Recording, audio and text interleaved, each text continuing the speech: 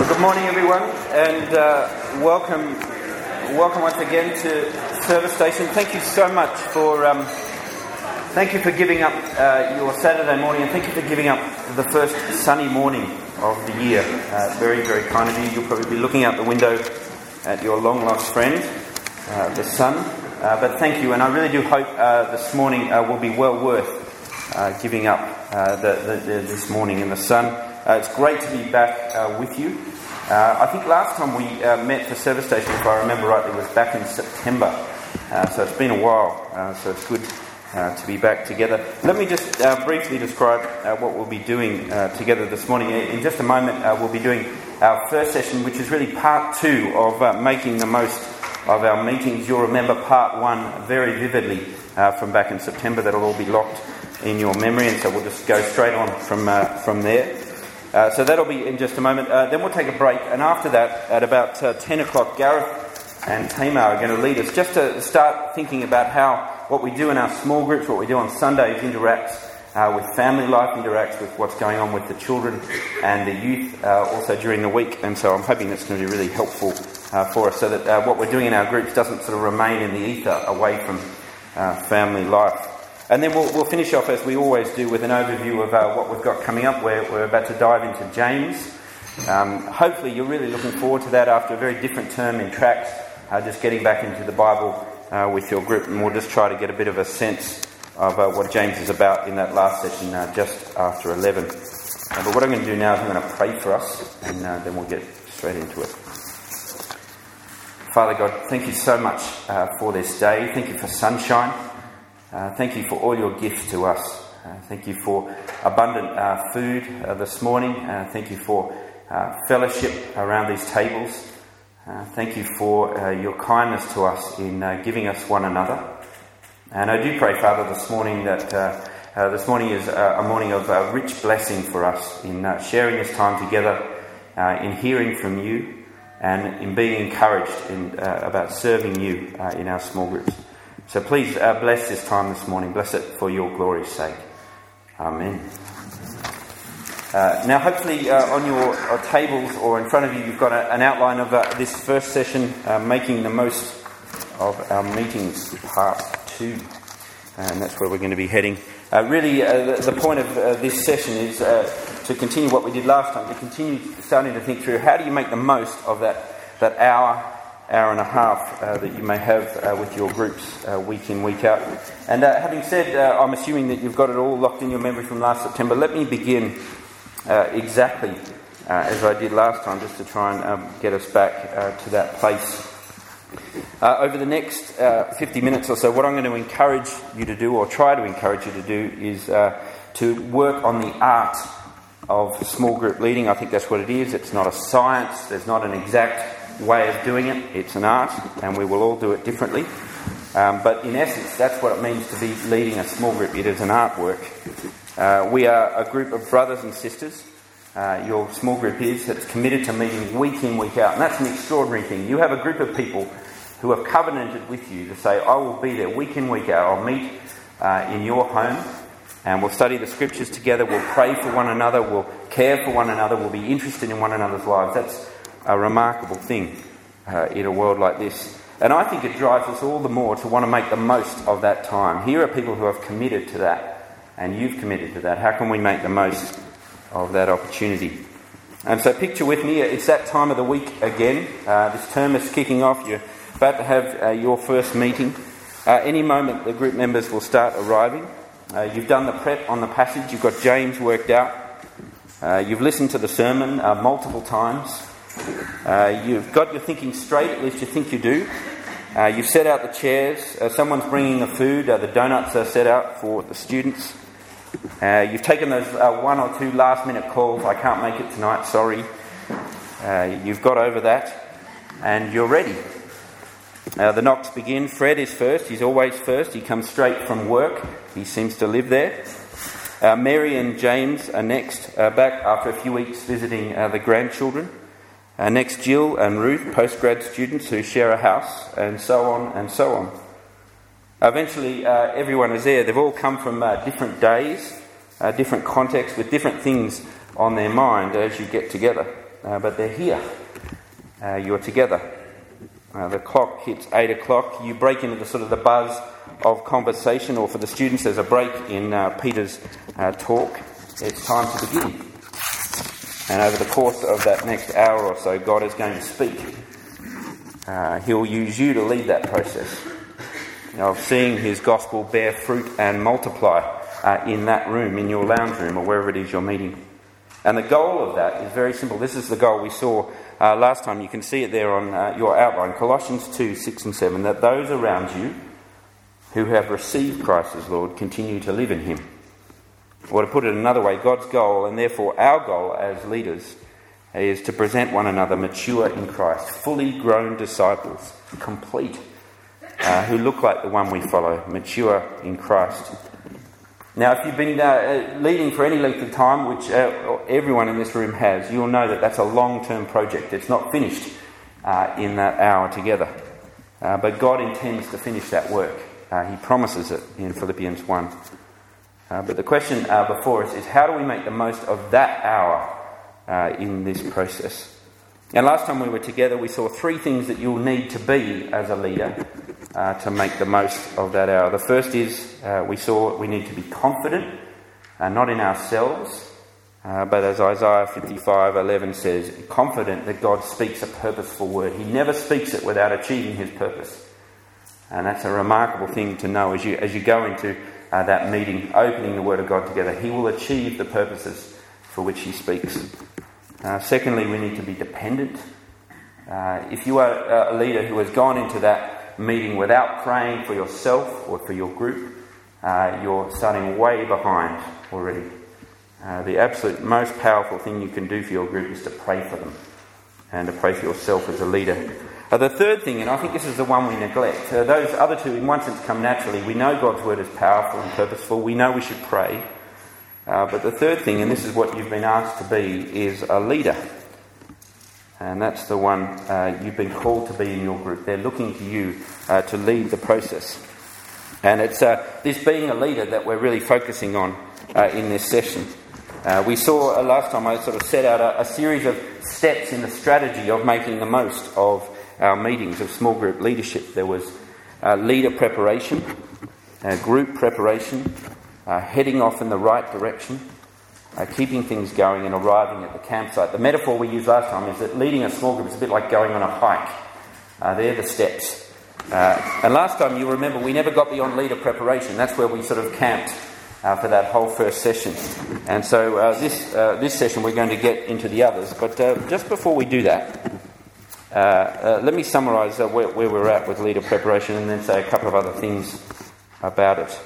You can see there again on your notes, really tried to summarise in one sentence what we said about leader preparation. As we've already said, God speaks his word to lead us to maturity in Christ. And one of the key things we spoke about last time is that we need to understand part of that process is that as we prepare to lead a Bible study, we're preparing with 2 books open. We've got the scriptures open, and we've also got the book of the lives of the people that we've been called to care for. The more we're aware of their lives, the more we can speak purposefully that word that God has put in front of us. Which really, this is the key sentence to keep in mind for leader preparation. How does this passage, not just any passage, how does this passage call this people to move towards maturity in Christ? That's the question we need to keep asking. How does this particular passage, saying what it is saying, talk to this particular person or this particular group of people? And I think that will mean that in a room like this, if we were all preparing our study for the next week on James 1:1-18, we will come up with lots of things that are the same, but there will be distinctives about each of those studies as we apply it to the individual lives that we're surrounded by. So that's leader preparation. In a moment we will explore the 4 other steps. Group preparation, heading off in the right direction, keeping things going, arriving at the campsite. But just to labour the point a little bit, let me say 2 more things about leader preparation. I'm doing this deliberately because I think this is where the gold is in leading your meeting. The more prepared you are, the more ready you are, the more helpful that meeting will be. So let me say 2 more things that I think are going to be key when it comes to leader preparation. The first of them you can see there over the page 2, is the adult learning cycle. Now, I'm not going to pretend even slightly to be any sort of educational expert. There are probably educational experts in this room that might frown over the next few minutes. I'm not going to pretend to be, but what I am going to state very clearly is that I have been hugely helped by this book, Leading Better Bible Studies. Does anyone have it? It usually comes with a glorious red cover. Excellent book, hugely helpful in making the most of meetings, as the title would suggest, Leading Better Bible Studies. Chapter 2 of that book has a lot to say about this whole idea of the adult learning cycle, and I'm just going to try and summarise some of that, because I think if you've got this in your mind as you prepare and then as you lead your group, it's going to be hugely helpful. I've tried to picture the cycle there on your outline over the page. I'm not very good at computer drawings. That's about a day and a half's work right there. There's 4 steps in this cycle, according to Morris. Concrete experience, flowing to observation and reflections, flowing to formation of abstract concepts and generalisations, making conclusions, and then finally testing that, testing the implications of that in real life situations, in new life situations. And so let's just go through each of those when we think about our small groups. I think first and foremost it means that we need to realise that by itself the experience, the concrete experience of being in a meeting, being in a Bible study together, doesn't equal learning. Just because we've been together for an hour and a half doesn't mean that we've learned anything just by being there and talking. It's possible to have lots of experience and learn absolutely nothing. You'll know that in all sorts of areas of life. For people to learn, they need to progress through something like this cycle. And they need to get to the point where they notice the experience that they're having. That's our job, to help them notice what they're experiencing. We'll talk more about that specifically in small groups in a second, but just following this cycle, after noticing the experience, for someone to actually learn, they need to reflect on the experience they've had. They need to spend time thinking about what's been said in a passage, asking questions, trying to work out meanings. It can, and I think should, include looking at things from different angles and perspectives, so that the people can understand most clearly what has been said. After spending time in reflection, people need to spend time working out theories and conclusions. Having reflected on this, what is this saying? What are the conclusions that I want to reach, having just heard what we've heard? Putting it into really a framework of belief that we already have, things that we already know, we've already concluded. Adding to that, assimilating new information into that framework, and even it will mean at points making changes to our existing knowledge. This is what I thought before, but having seen this in this passage, I need to change what I was thinking. And finally then, people need to apply their knowledge. What's it going to mean in the future, in real life situations? How does this change the details of my life? What are the practical implications of this knowledge? They're the sort of issues that need to be addressed. And obviously that then feeds into new concrete experiences as we apply that knowledge, and the learning cycle continues. Now you might be thinking, that's all very wonderful. It's nice to know that there's a cycle like that, but what does that actually have to do with the hour or so that we have together? Well, I think if you think about it, it has huge implications for the way we approach leading a Bible study. I think first and foremost it means that as we set out on our meeting, we need to make sure, as much as it is in our control, to allocate enough time for each of those stages, to see that flow happening in our group, not to be so stuck at just the concrete experience or even just drawing conclusions that we never get to teasing out the implications. If we want people to actually learn from God's Word, the first thing we need to do is to get them to have the concrete experience, engaging with the Bible themselves, having it open, reading it, engaging with the words, the verses. I reckon often I start Bible studies with a pretty bland, generic question along the lines of, do you have any questions or comments or thoughts? What strikes you from the passage?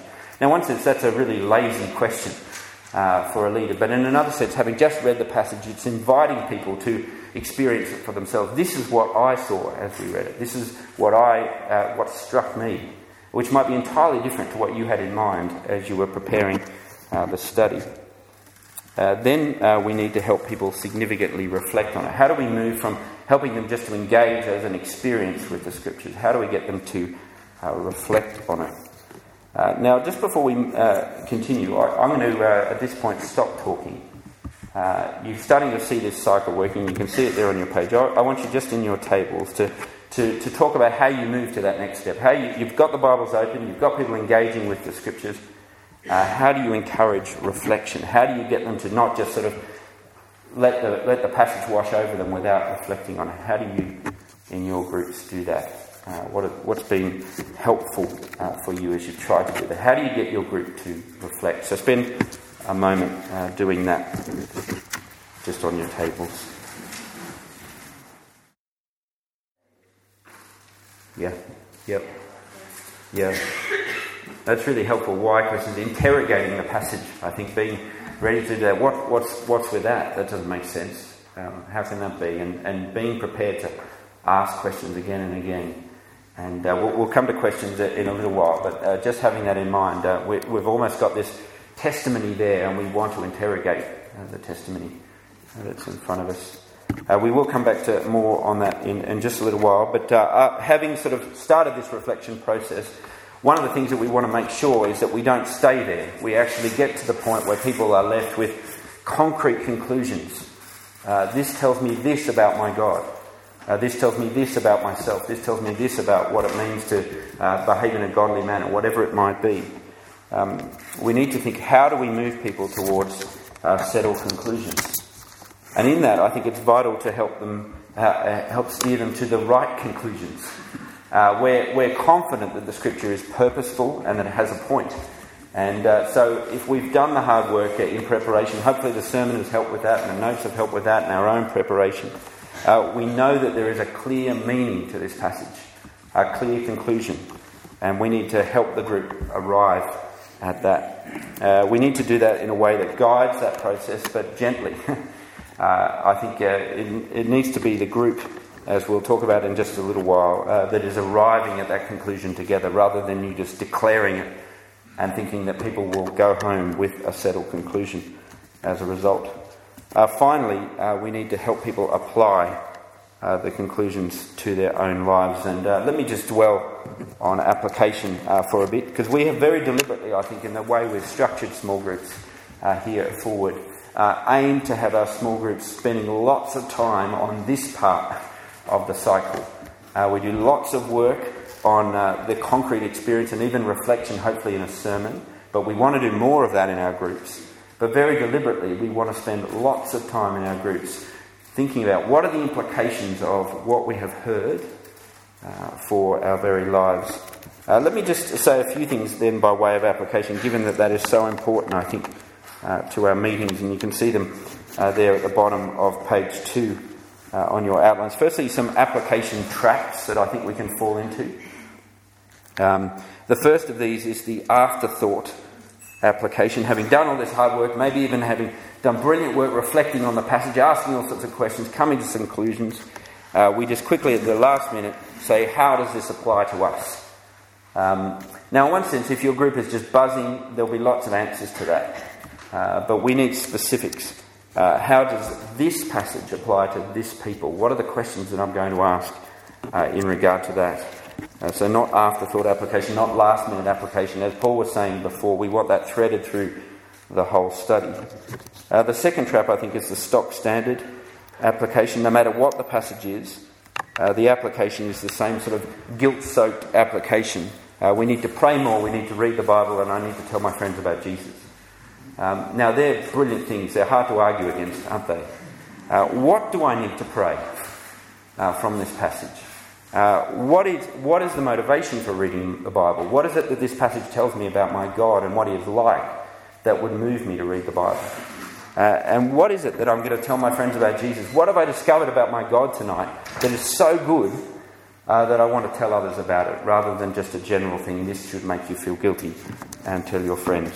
So there's the stock standard application. There's the third one, and I think this is a favourite for us, and that is the point the finger application. This is excellent for that person or that group. They really need to hear this. that's hugely dangerous, because what the Bible is doing is that we're supposed to be under its examination, us, not someone else. What is it saying to me? What is it saying to us as a group? Yes, you can go further. What is it saying to the church? But before you get there, you need to ask, what is it saying to us, rather than pointing the finger outside. Now on this, I think key in thinking through what the implications are going to be is realising the sort of passage that you have in front of you. There are sort of, I think, two broad types of application, two broad types of passage. There's passages with explicit commands: do this, don't do this. That's going to be really helpful when you're leading a study. You think, there it is. There's the to do or not to do. But then there's also passages with no explicit commands that might just reveal God's character and purposes. I think that's where we struggle a little more, because what we want to do is we want to go to the to-do list. We want to find what is the to-do, and that's where the stock standard application comes out. Far more helpful with passages like that is to fill your group's heart with what your God is like. That is a gold application. If people go home delighting in their God, that's infinitely more useful than an application that you've just sort of tacked on. So think carefully about the sort of passage that you're dealing with. And given that, I think there's two sort of broad types of application that flow from passages like that. There's belief application. Many passages have to do with our beliefs, our doctrine, what we know to be true. And we apply these by correcting false ideas that we have. As I was saying before, I used to think this, but clearly that's wrong. I need to change that. Or confirming what we already know to be true, assuring us of that. And so we need to be prepared to use belief applications, not sort of avoid those things. Secondly, there's behaviour applications. Some passages will have specifically to do with our behaviour, our practices, our attitudes. We apply these by planning and implementing changes in our lives. What's this going to mean tomorrow? And I think with both of those, it's important to know that the Bible hardly ever has them separated. It's not like, this is just a pure belief passage and this is a pure behaviour passage. The Bible doesn't do that. For instance, we're about to dive into James. And James is notorious actually for this. Notorious for only behaviour applications. People look at the book of James and think this is just handy tips for the Christian living. One of the buzzwords you get with a book like James is it's really practical. And it is. But never will it separate belief and behaviour. Let me give you an example. One of the things that James will challenge us on is having no favourites, displaying favouritism, and not having cliques, not having little huddles that we get into. Now, in one sense, it's a simple application, isn't it? We leave a study like that thinking, I must not have cliques. I must not play favourites. But below that, what James will do for us is it'll show us the changes that need to happen in our belief system if we're actually going to do that. Just the vow to stop doing it has very little power. We'll see all sorts of things that he'll speak about in that passage. The fear of man more than fearing God. Why is it that I want to huddle with this group of people? Do they make me feel important? Or do I like getting with this group of people because then we get to talk about that group of people and that makes us feel better? All sorts of things. It could be why we do it. It could be pride. Rather than James will call you to be humble before your God, which will change the way you interact with people. And could be because your security is in who you're friends with rather than in your God. So you see below this simple instruction, don't play favourites, is a huge web of belief that we need to get to the bottom of. And the passage will do that for us. Another example in James, it'll tell us to stop using harsh words and having divisions amongst us. But again, the vow to stop, I will not use my tongue that way, will have little power. Again, it's the deep roots that he will speak of in that passage. He will say, your tongue is set on fire by hell. That's a huge claim. He's saying the reason we speak harsh words is that we believe the lie that Satan has been telling since the Garden of Eden.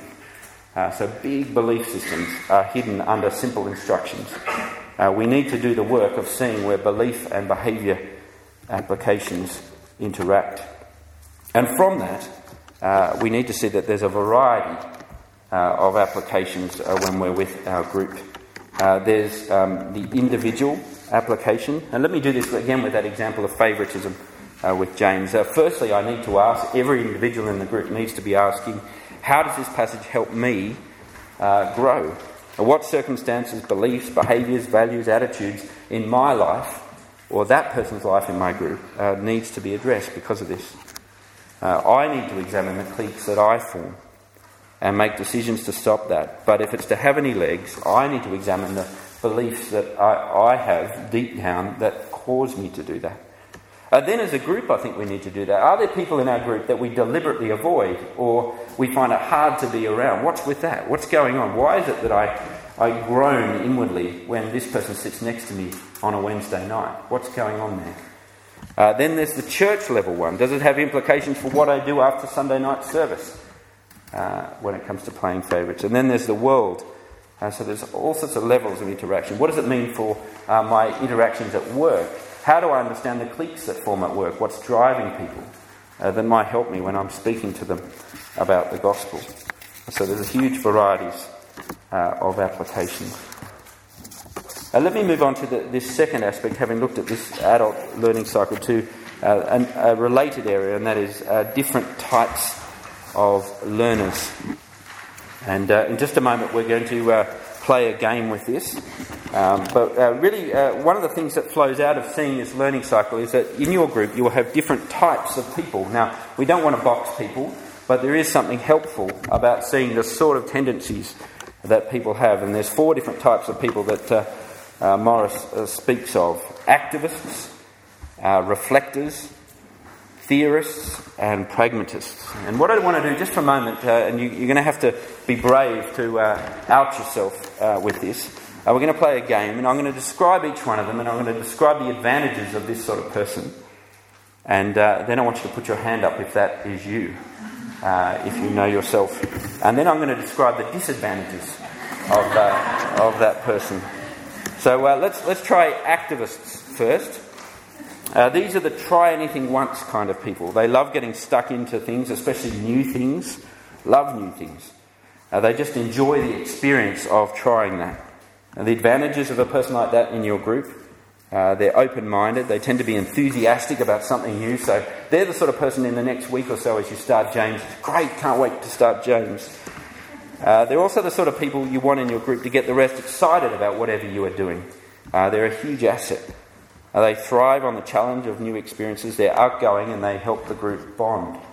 Is anybody prepared to say that's them? We have one activist. There's a few brave. I suspect there'll be some more activists in our group. Okay, hands up if you have an activist in your group. Not many activists. Does England have activists? Good. Let me describe the disadvantages of this person. And the reason we're doing this is the sort of things to be aware of. While this person is hugely helpful in your group, they can also be a hindrance. They get bored with the notions of implementation and application. That's the bit where you sort of see this sort of the screen shut down in their eyes. They're interested in the now. That's what they're interested in. They can often be overpowering, and they end up needing to be the centre of all the action. And so the dangers of that is that they'll get bored with simple comprehension sort of questions where you're just at that reflection stage. They want to just move on. And they won't last too well if a series goes much longer than a month. So having been enthusiastic at the start of James, they're the people as you get near the summer will start to be saying, well, maybe we could look at something else for a few weeks. So there's the activist. Secondly, reflectors. They like to ponder and observe. Their approach is to be cautious and careful in interacting. But the advantages of a person like this is they think deeply about everything, which is great. Will help your group dig deep. They'll listen well to what others say, and they'll take it into consideration when they formulate their own ideas. And when they finally say something, which can be weeks, it's often fantastic. It's well thought out and considered, and often of great benefit to the group. Hands up if that's you. Brilliant. Hands up if you have a reflector in your group. They're a huge asset, aren't they? They're the sort of the sage sitting in the corner who comes up with the gold. Disadvantages of such a person. They like to stay at the reflecting stage and can slow the group down with endless thoughts or angles on the same thing. They're often very quiet and will not easily open up in a group.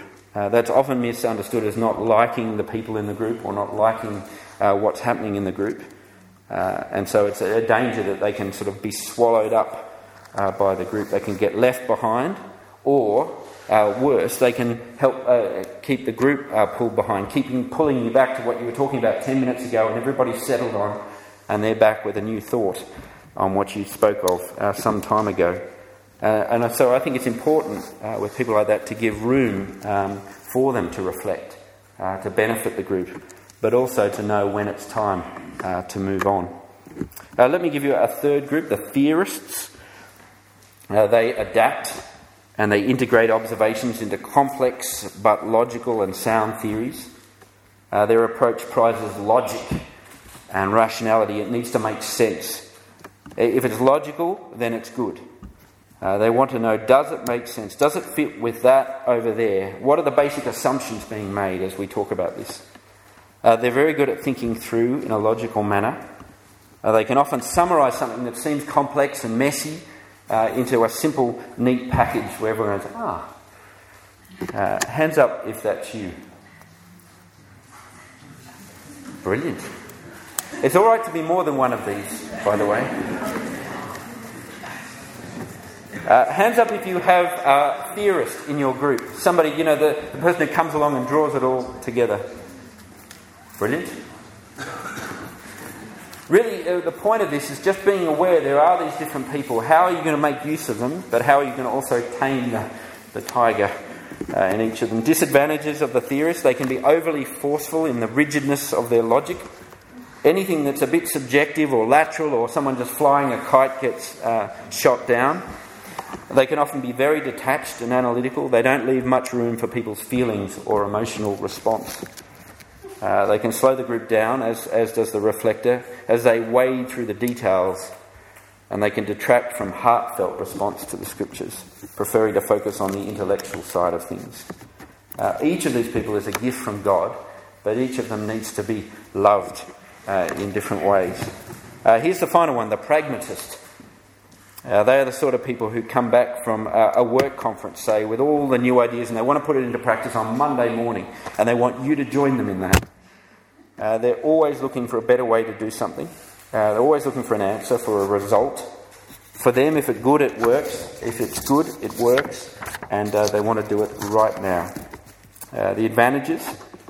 These are the people that will push you to solutions, to push you to sort of to-dos and not to-dos. They won't let you leave the group at the theory stage. They won't just want to talk about conclusions and isn't that interesting, but they'll want to know, what does this mean? What do I have to do? They'll pull the group along to those implications. They will act quickly and confidently on ideas that sound good to them. Hands up if you're a pragmatist. Brilliant. I think I've seen at least one person who is all four, which is impressive. Let me give you some disadvantages of this person. They tend to be impatient with roundabout conversations or open-ended discussion. They need answers and they want them quickly. They can get frustrated when a Bible study doesn't have a firm conclusion, or when a discussion has ended without any real outcome. So there it is. You might have seen yourself in one of those. You might see yourself as a bit of a conglomerate of them. But I think what it's telling us is, as you lead that study each night, you need to be accommodating these different types of people, more and more aware of what are the sort of things that will get this person buzzing, and what are the sort of things that will shut them down. How can we accommodate more and more the different learning styles and the different personalities that people have?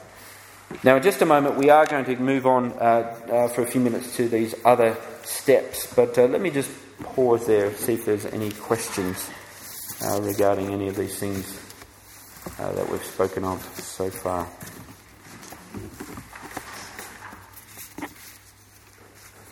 Brilliant. Okay, here are the 4 other steps. As I said, very deliberately we have spent almost the bulk of our time anyway on the leader preparation. Let me say a couple of brief things about group preparation. The most obvious preparation, I think, is listening to the sermon on a Sunday And the most obvious preparation for that, most obvious preparation for any of us coming on a Sunday to church is to have read the passage before. So to get into the habit of doing that, encourage your group to do that before the Sunday sermon, to have read the passage. That will infinitely increase the amount they get out of a sermon, I think. And the same goes for coming to Bible study. I think you want to set a ground rule for group preparation, but you don't want the bar to be too high. It might be as simple as, can you read this passage before you come? Now, I think in one sense you might find who read the passage and there's hardly any responses to that. But if you keep saying it week in, week out, that will start to form as a habit. One of the other things that I've heard some groups do is that they send out maybe one or two questions to think about before you meet together. You know, we're looking at this passage this week. Have a think about whatever it might be. And that can sometimes at least get people thinking before.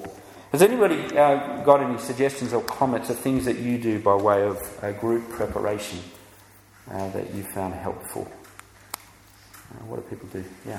Occasionally, you're looking at a main passage, but it says, say it's something from Paul's letters and it's really helpful to have read a bit in Acts. Yeah. I would email that out and say, as well as the passage that you shouldn't be looking at, would you also look at this other passage? Brilliant. So if there's some of that background stuff that can really take up lots of time in a Bible study, people have done a bit of that before. Yeah. Any other things that people do that they've found helpful?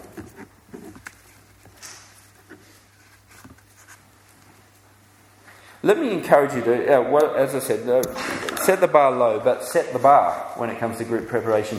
One of the dangers with preaching and things like that is that, I get to a Sunday and I've spent ages in a passage during the week, and I'm all excited about it, but everyone else is coming at it completely cold. And I think it's exactly the same with your small group. You've done perhaps lots of prep and you're all excited about it, but they're just... And that's not their fault. They've had all sorts of things going on in their lives. But if they've just built into that week, I've looked at this passage, I've reflected on it, I've started to think about it, I haven't really drawn any conclusions, but at least I know what's there. That will be a huge help as you try to talk together. Let me say a couple of things about heading off in the right direction. How do you start a meeting? I reckon often we'll start a study with something along the lines of, okay, let's get started, which is okay. But given all the prep you've done, it's probably worth giving it a little bit more thought than that. It's like a hike. You need to work out where are you going to start the hike. What's the first steps? There are hundreds of ways to start a Bible study, but I reckon the good ones fall into one of three categories, and don't be afraid to use any of them. The first is really just something really, really simple, designed to get the group going, get them buzzing, get them talking. It might have absolutely nothing to do with the passage, and I know that's sacrilegious, but do that from time to time. Have a sharing question that's just fun, that's silly, that gets the group enjoying being together, enjoying talking. Or make it a more serious thing that's perhaps not completely connected to the passage. One of the things that often groups do early on in their life together is that share testimonies. They spend a bit of time doing that at the start of a series. Now, maybe you did that a bit at the start of your group. Maybe you haven't done it for a while. Are there some people that could just tell something of their story of how they came to the Lord and how He's continued to carry them? That's going to be a huge help at the start of a study. Excited to see that God is at work, and we can anticipate He will be that night. So there's one. A second one is, I guess, just a simple introduction that summarises the sort of things that you're going to look at and looks back to where you're up to in a particular series. Again, that helps people who are coming cold after a week of all sorts of other things. Everything else has just disappeared from their mind. The third one, and it's probably my favourite, and I think probably the most helpful to do regularly, and that is giving them a taste of what's to come that night. A launching question of some sort that raises sort of anticipation. It's worth being here tonight. Some sort of a tension is established. We need to solve this by the end of this evening. That's the sort of thing that will motivate the group to want to go searching for the answer to that tension. So there's just some ideas in terms of heading off in the right direction. Let me say a few things by way of keeping things going as the study progresses. Again, you need to think through the sort of strategies that are going to help discussion continue to flow through the night and make it fresh. Here are some thoughts about that. You see them there on your outline. Here's the first one. I think it's a golden rule and hard to keep to. You ask the questions, not answer them. You ask the questions, not answer them. Don't tell your group what they can work out for themselves from the passage. If you're questioned, if someone says, "What do you reckon, Andrew, about that?" Ask the question of the group. Turn it round. Don't become the master who knows all, and everybody is just keep coming back to you. "Oh, master, tell us what this means." If you give the answers as well, you relieve this tension that's there as a group tries to grapple with the passage. If you have all the answers, then they won't bother discussing it. Why do they need to? You've got it all sorted. And while you ask the questions, it's important to notice you're not a quiz master. You don't have 10 questions. It's not a pub quiz that you get to the end of the 10 questions and you've won the night. Your job in asking questions is just to stimulate discussion. The less questions you ask, the better. Questions are there just to keep things rolling. It's important to keep that in mind. With that in mind, here are some sort of, I think, questions that can help with that process. The follow-up questions that we ask must be probing, causing the group to dig deeper and deeper into the passage. And so you might ask in extending questions. As somebody says something, you might simply ask, "Can you explain that to us further? Can you say a bit more about that?" Clarifying questions. What do you mean by that? I think that's really important. If somebody said something that might be really great, but you and perhaps you sense the group has no idea what they've just said, ask them to explain it further, to clarify what they mean. Can you put that another way? Justifying questions. What makes you think that? Where do you get that from the passage? Now, you need to ask these gently. When I say justifying questions, they're not accusing them of making something up. It's just saying, help us get to where you've got to with that. Redirecting questions. What do others think? Or even asking someone specifically, especially a quieter person, maybe the reflector or the theorist who's been just sitting there in the corner, and you know they're sitting on some gold. What do you think, Bob, about that? And at that point, Bob might be thinking, I don't want to talk. But it's going to be great to hear what Bob has to say. Finally, reflecting questions. What I think you're saying is bouncing back what somebody says. Did you just say this? Is this what you mean by that? Is that right? So there's some thoughts on questions. Secondly, and this is really hard to do, I think, welcome pauses. Don't be afraid to give time for thought, for people to formulate responses. Not everyone is an instant thinker. They need time to stew over things. It feels really awkward when there's just this silence in the room, but it may well be that people are chewing things over in their minds. Your job is not to be the gap filler. You're not the host in that sense, making sure that there's no gap in the speaking. Ask them more questions. Keep people thinking, but don't try to fill every gap. A couple of other things. Value all contributions, but not equally. Every input has value and helps the group as you move towards conclusions and implications. But you need to use discrimination. Each contribution doesn't have the same value. We need to have the destination in mind. Is that heading us off in another direction? That's all right to do for a while, but this is where we're trying to get to. This is the point of this passage. How can I not so enthuse about a particular comment that everybody thinks, that's where we need to go. On that, the next thing is watch how you handle wrong answers. That's we're assuming, and I think it's a right assumption, that the Bible has meaning and purpose and it's clear, and so it's possible to say something that's wrong about the passage, and you might hear quite a lot of that in a given night.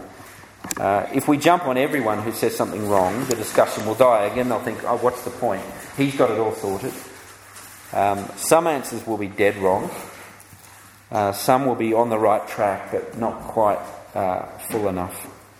Let me encourage you, when that sort of thing's happening, to hold back, hoping that sort of the penny drops as discussion continues. Let the group resolve some of those things rather than you having to keep everything on the straight and narrow. Ask the group to respond. If something has been said that's a bit off, ask the group to respond. But let me encourage you to watch that. It's not sort of let's hunt in packs against this person who's just said something wrong. ask the group, what do we think about that? Make it more general, but help the group to resolve those things for themselves. Probe further, ask those clarifying questions. The flip side of that is watch handling right answers as well. Crime movies, sort of thriller movies, don't give the answer away early on. The goal is for everyone to get there together. And so if somebody, and this happens, I don't know whether this happens in your group, but this happens quite regularly, I think, to me. Somebody will just hit gold straight away, almost within the first 5 minutes. They've got the meaning of the passage, it's all sorted, and you think, yes. Don't jump on that. Just let that hang there. Hopefully the group will come back and there'll be this moment where, Fred worked that out ages ago. But if you jump on it, again, the tension is gone. You want everybody to arrive at the conclusion for themselves, rather than just one person. And with that, I think key in all of this is keep interacting with the text. One of the dangers with Bible studies is that we read the passage, we do a few quick observation questions on the verses, and then we just go off. It's almost like we could shut the Bible and just put it down there and just have our chat. Let me encourage you to keep going back to it. Keep going back to it. Where are we getting this? Is this what the passage is saying? Where are you finding these things? Is that the conclusion that James is reaching? And on that, part of interacting with the text is encouraging the group to ask questions, especially of each other, not of you. Some of that sort of, those questions that I was talking about before, clarifying questions, expanding questions, all of those things, encourage the group to be doing that with one another. I reckon the golden moment in a Bible study, the moment where you think, this is just brilliant, and it might not happen very often, but it's just great when it does, is when you are very much the leader of the group, but you've almost disappeared. The group is just interacting, they're looking at the scriptures, they're talking about it together, and you're just getting out of the way. And you might pop back in every now and then to just steer things along, but they're asking the questions of each other. That's our aim, I think, that you're facilitating discussion in that way. A final thing to say on this in terms of keeping things going, and that is to don't be a one-trick pony. Given the fact that we've seen that there are different people in our group, different learning styles, it's important not to get stale in the way we lead our group. Be prepared to mix things up a bit. Not all the time, but learn to provoke interest through new approaches. Now, some of this might sound a bit scary, but I think that's because what we do in preparing Bible studies, this is what I do anyway. I do it the way I learn. This works for me, so it's going to work for everyone. But let me just suggest some different things you could do. You can leave these aside and think that's not going to work for me.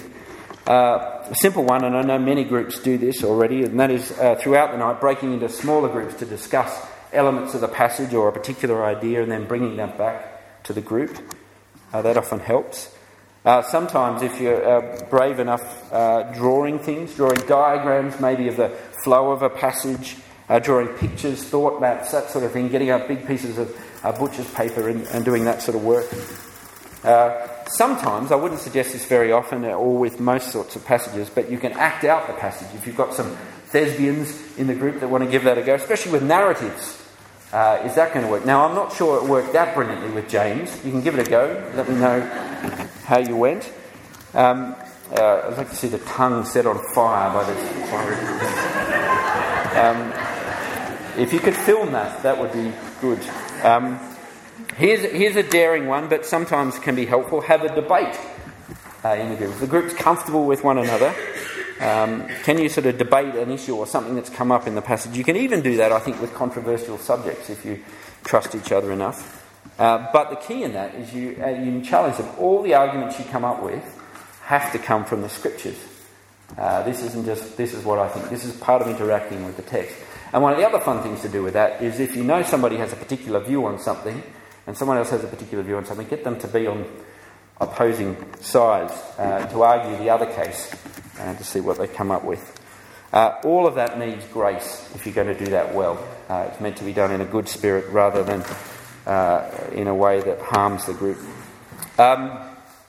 One of the simple things I think to do throughout studies is get people to describe the passage in their own words, to put ideas in their own words, to paraphrase things. That's one of the ways you help people reflect on something. Are they getting what this is saying? Can they say this for themselves?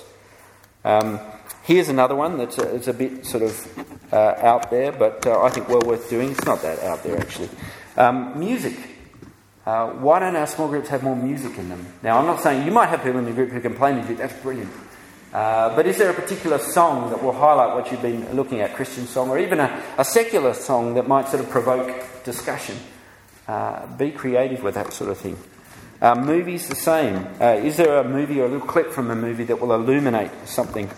I think I've used time and time again the last few minutes of The Shawshank Redemption for hope. It just captures it brilliantly. That last moment where, what's his name, Red, is getting on the bus and he talks about, I hope the Pacific is as blue as it has been in my dreams. By the way, it is as blue as it has been in my dreams. But there's just there's sort of the anticipation. You can almost taste hope as you look at it. And you want people to feel that way about Christian hope. Can you taste it? Now, if you've sparked that a little bit by showing them something that actually does that, that might help them as they look at a passage. So there's an idea. There's lots more when it comes to movies. There's even a website called Movie Ministry or something. I'll get the exact one and send it to you, which has virtually every passage in the Bible and ideas from movies. Now, it's a bit hit and miss, I have to say, but there are some good ideas in there. The final one is that you could sort of work through scenarios, and that might help with that final bit of the learning cycle, the implications. You come up with a scenario. Fred is at work and this is happening. Given what we've learned, what should Fred do? Or what should Fred be thinking? And then it's a bit easier for people to own the implication. They can sort of hide behind Fred at that point. So there's just some ideas in terms of not being a one-trick pony. Let me just finish with a couple of other things about arriving at the campsite. Finishing. Really, this is realising that the art of Bible study leading is the art of not getting lost. If you keep that metaphor of the hike, you want to end up at the campsite. You have a clear goal. The passage is about this.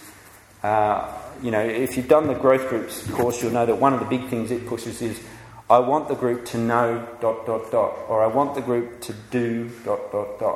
and you're including yourself in that.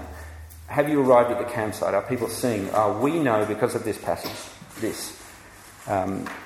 There is a sense in which many of our small groups may still be just wandering off in the hills somewhere, and we've sort of left them there. Can we bring them to the conclusions at the end? One of the ways that we can do that is reinforce the central truths and supporting truths that have been in the passage at the end. Restate them for people so they know this is what we've discovered. Highlight relevant applications and pray through those things. Pray those specific things. So when you get to prayer at the end, hopefully you prayed earlier, but if you get to prayer at the end, pray about that. Don't just pray about things that are totally disconnected from it. And on that, I reckon it's key to make sure that summary you make at the end reflects the actual discussion you've had rather than your pre-written notes. You might have had that experience either leading or someone else leading where they say, what we've discussed tonight is ... and you think, actually, we didn't discuss any of those things. So does your conclusions that you make at the end, do they capture what the group has been speaking about, or rather just what you hoped they'd spoken about? Final thing I'll say is just 6 quick warnings, 6 things to bear in mind in leading the groups. Firstly, don't preach your hobby horse. We all have particular hobby horses, things that we have a particular bent towards and we want people to talk about and wrestle with, whatever it might be. It can be all sorts of things. Don't, when you see a little sniff of that hobby horse appearing in the passage, think, fantastic, the gates are open and out the horse goes. So don't do that. Not everyone has that same hobby horse as you. Continuing the horse theme, don't flog a dead horse. If you sort of get a sense that you've been rounding on a particular verse or a particular section over and over again and you're getting less and less fruit from it, just say, let's move on from that. Even if they haven't got exactly what you're looking for, maybe as you go on, the rest of the passage, the rest of the context will inform things. So don't labour things. Here's the third one. Don't avoid controversy and conflict. That sounds dangerous, and it is. But one of the things the Bible should do, if we're looking at it properly, is it will provoke challenge in us. It will say, that's not what I believe, and it will force us to hopefully change our mind. And so some of that will happen in our group as we have different views on something. Allow that to happen, but encourage that to be done in a gracious way. Even say before a passage where you think that might happen. Now, we might have different ideas as we look at this passage. It's important that we speak of those and let the Bible inform us. So be prepared to do that rather than avoid it. Fourth, don't pretend you know everything. If even after preparing and stuff like that, the group's going, I'm not sure what this means, and you're not sure what it means, say that. I don't know. But be prepared to look into it for them, or encourage someone else to do that if someone's particularly interested in it. Don't pretend you know everything. Fifth, don't leave the map behind. It's just another reminder. The map is the scriptures. That's going to guide your discussion. Don't put it aside after the first few minutes. And finally, again, repeating what I've said before, don't answer your own questions. Let the group do that. Now we're going to stop. I won't say that the final postscript thing. I'll leave that as a mystery for now.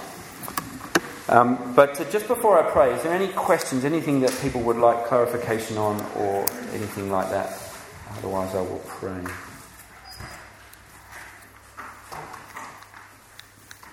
Okay, well let's pray together. Father God, we've spoken a fair bit over this last hour about techniques and strategies and all things like that. We know, Father, that the real power, the real work in our groups comes from your Spirit speaking that word into our hearts. And so remind us again, Lord, as we set out on this term, to be humbly dependent on you, to be confident that you will achieve your purposes even through our faltering attempts. But Father, help us to work hard. Help us to think carefully about the sort of people that you have placed in our groups and the gifts that they have and the different quirks that they have. Help us to make the most of all the individuals that you have arranged in our group to your pleasure. Help that be a huge blessing to us and to them. So give us a determination to work hard, making the most of our meetings together. Amen. Well, let's take a break for about 10 minutes, and then we'll come back together for Gareth and Tamar.